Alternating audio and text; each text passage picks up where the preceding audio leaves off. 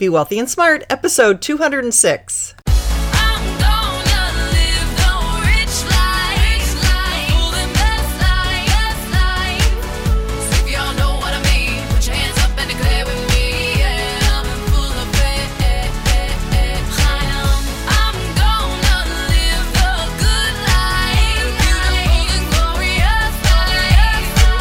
Step into a world of wealth and financial freedom without budgets, boredom, or bosses on Be Wealthy and Smart.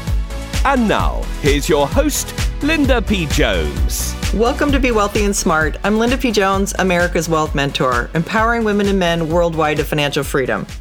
On today's show, we're going to talk with my friend, Garrett Jones. Garrett is one of the foremost experts on long-term cycles. He's a partner at Peter Eliades Stock Market Cycles, Inc., and I think you're really going to enjoy this show and learn a lot. Here we go. Garrett, welcome to the show. Thank you, Linda. Pleasure to be here. Great to have you here. And I know that you typically follow cycles for a particular part of the year, is that right? And then are out of the market for a particular part of the year, according to, how this has worked successfully over the years. Can you tell us about that? Yeah. Let's say kind of right. Okay. Basically, looking at cycles is, we live on a planet of cycles. In fact, I always have said we live on a planet of cycles and a planet of duality. Rich, poor, black, white, arid, wet, everything on this planet is, we're constantly in the process of going from one extreme to the other. So we go from a depression to a boom, back to a depression. We go from lows to highs, etc. And that's really what cycles are. All a cycle is a picture of duality. Where you're, and this planet is full of cycles, and our species does a marvelous job of defining everything else as cycle. I mean, certain people in the scientific area can tell you when the whales are coming by Monterey, California, and when the swallows fly to Capistrano, but they're not so good at telling us when the market's going to top.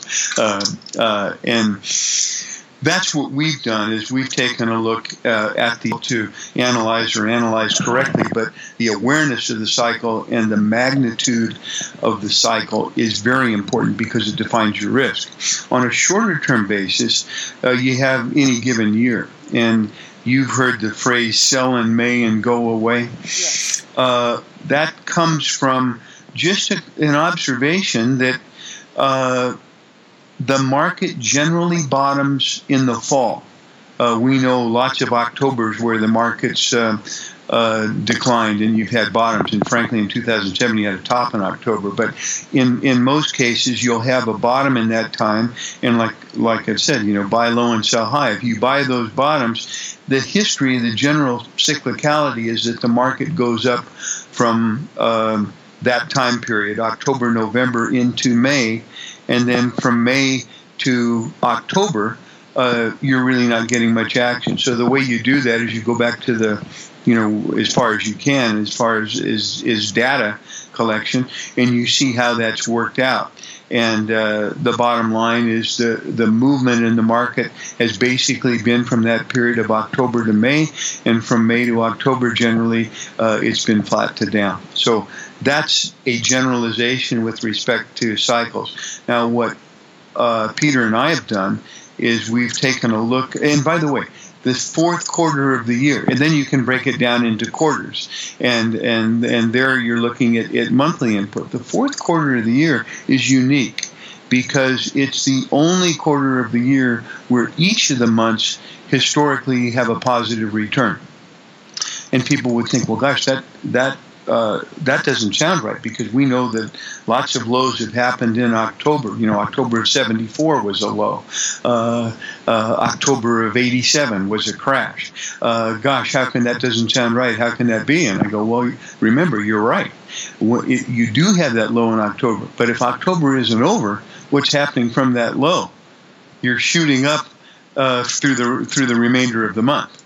So that's what happens in that rebound that comes off a massive low has made October a positive month, November's a positive month, and December is a real positive month.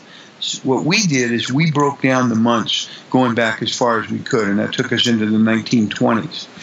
And we found, we didn't find, a guy named Norm Fosbeck found that he did his study into 1975 from, I believe, 1928. And he took 5 days of every month. He took the last day of the month and the first 4 days of the new month. And by and large, you can take every other day. And he did a comparison. He said, if I put $10,000, irrespective of taxes and anything else, and in I believe it was December of 1928, if I put $10,000 and I only invest in those 5 days, the last day of every month, the first 4 trading days, this is trading days, of the next month, and then I pull out of the market, and then I keep a fund, and the other fund has over 3 times as many days. In other words, you're dealing with 5 days. There's about 22 trading days in a month. So you've got 21, 22 days. So you've got, at least 16, 17 days versus 5 days. And here's what happened. The 10,000 grew, it grew to 572,000 over that time period. And the other days, where you had 3 times as many days, that 10,000 dropped down to $900. Wow. There was a gentleman who wrote a book about the market being random. And I went up, and he was a Harvard grad or whatever. Lots of people have written books on random markets. But I was speaking at the conference, and he was too. This is many years ago. And I won't use his name, but we were talking, and I said, "You really believe in that?" And so, yeah, the market's definitely random. We know that. Blah blah blah. You know how that. You know how those Ivy Tower folk are. Anyway, I said, "Well, it's interesting." I said, "You got probably some better computers back there than I do." But I said, "I'll make a little exercise with you." I said, "There's about 21, 22 days a month," and I said, "Listen, I just want 5 of those days every month.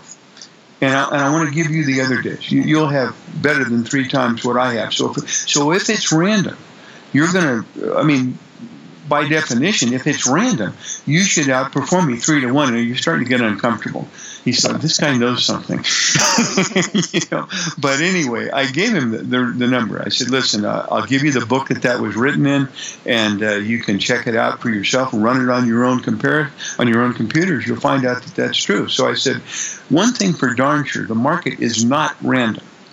I said, "Whether you or I or anybody else can define it and do successful market timing is another question, but it's definitely not random." So anyway. So did you do the comparison, and did he agree, or how did that turn out? I think he didn't want to continue that conversation. And my guess, though, if he's a good analyst, go back and do their analysis. And I'm sure that he found anybody can do it. That anybody who knows how to write a program can do that and figure it out for themselves. That's in fact true. And what we did is we went back and did that study ourselves, and we found out that it was true. But what we did is, this tells you on a monthly basis. Now, what happens, we were curious as to whether there was a difference between the respective months. Are all months the same? Isn't the argument if it's random ought to be really random, so why should May be the same as December? And we found out that they're not the same. We found out that end of the month and beginning of the new month obviously worked in all months. Because it was over such a long period of time. His study ended in 75, and we did a study from 75 to the present, and found that for a lot of that time, it actually was better. Sometimes when you study things like that, they lose validity, just over time. But we found that they got better. So anyway, we did our own analysis, which was really tedious, and we defined various periods with respect to each month. And some of the months, such as September, for example, are real short. It's good in the beginning of the month because you have Labor Day and the market's usually good into Labor Day. But after that, generally the market's going down, and then the end of the month, frequently we're just not in at all. So it's a short month, but December in bull or bear market years is a very good month. And we found that in December, going into about 3 weeks of the month of December are good. The second week after the first week into the middle of the month is the 1 week that we'd be out. But other than that, we're invested throughout December, and even in 2008. 2008 was horrendous into October and also into November, and December was a good month. Then it dropped down in January of 2009, down to the low ultimately in March. But December was a good month. So we've defined that and utilized it. And what's kind of nice is I think if somebody can find a way, to be invested all the time, if you're coming into a period like we are now, could the market continue to go up and make you a lot of money for a while? Yes. But we're ending another 40-year cycle, which is actually part of an 80-year cycle, and arguably a 240-year cycle, which is almost beyond our comprehension. But all these things are coming together now, and that means that the risk is really at a maximum. So you need to have something that you do that takes into consideration the level of risk, because this is obviously a much different time than going back to 2009 at the bottom, and particularly going back to, say, the low of 1974. You could have invested then and gone away on a 5-year vacation and been just fine. That's not something you want to do right now, probably. Yeah, but how can people really protect themselves now? How can the average investor, I know you as a professional and as a money manager can do that, but how can the average person do that? Remember to always have a reason to be invested. I've done something recently because of where I think we are in the cycle that I've been testing for about 35 years, actually, and we put it to use in the last couple of years. And we are not in the market. Our home base is being out of the market, and we need a reason to get back in. And what we've done, I'll just give you an example. What we've done is we monitor about 1,000 of the most liquid stocks and maybe 100 of the most liquid ETFs, indexes and ETFs. And what we're looking for is extremes. We use their own price, and we use an algorithm and so forth. But when a stock or an ETF gets way out of its normal range based on its own price, for example, really overbought. Take a Goldman Sachs. Look at a Goldman Sachs chart or any of those financials. They're really stretched out on the upside now. And we've defined something where when it gets that stretched out, and it meets certain parameters, then we step in and play it in the opposite direction. So we've got the benefit, we've got the odds highly in our favor based on on its own history. The fact is it's already moved monumentally in one direction, so it's like taking a slingshot or a rubber band and really stretching it out. And we move in, we're doing market timing is hard enough. What we're doing is we're anticipating a turn. Most people are trend followers. You wait for the trend to start, then you jump on the trend. We're doing something a lot more difficult. That's hard enough to do, particularly in this market, because you have a trend that lasts for what, Linda? Day or two lately? Unless it's the VIX being very controlled and very, just flat. We've seen some of the craziest markets this last year. Exactly. In this year, 2016, if somebody were to ask me, gee, you've studied the market, and even in times before you were alive, what would you say is the wildest year? And I would say 2016. And to us living through it, it doesn't seem that wild, but the first quarter of the year, you had the most volatility in the last 78 years, going back to 1937. And in the last quarter, the third quarter, you had the least volatility in the history of the market.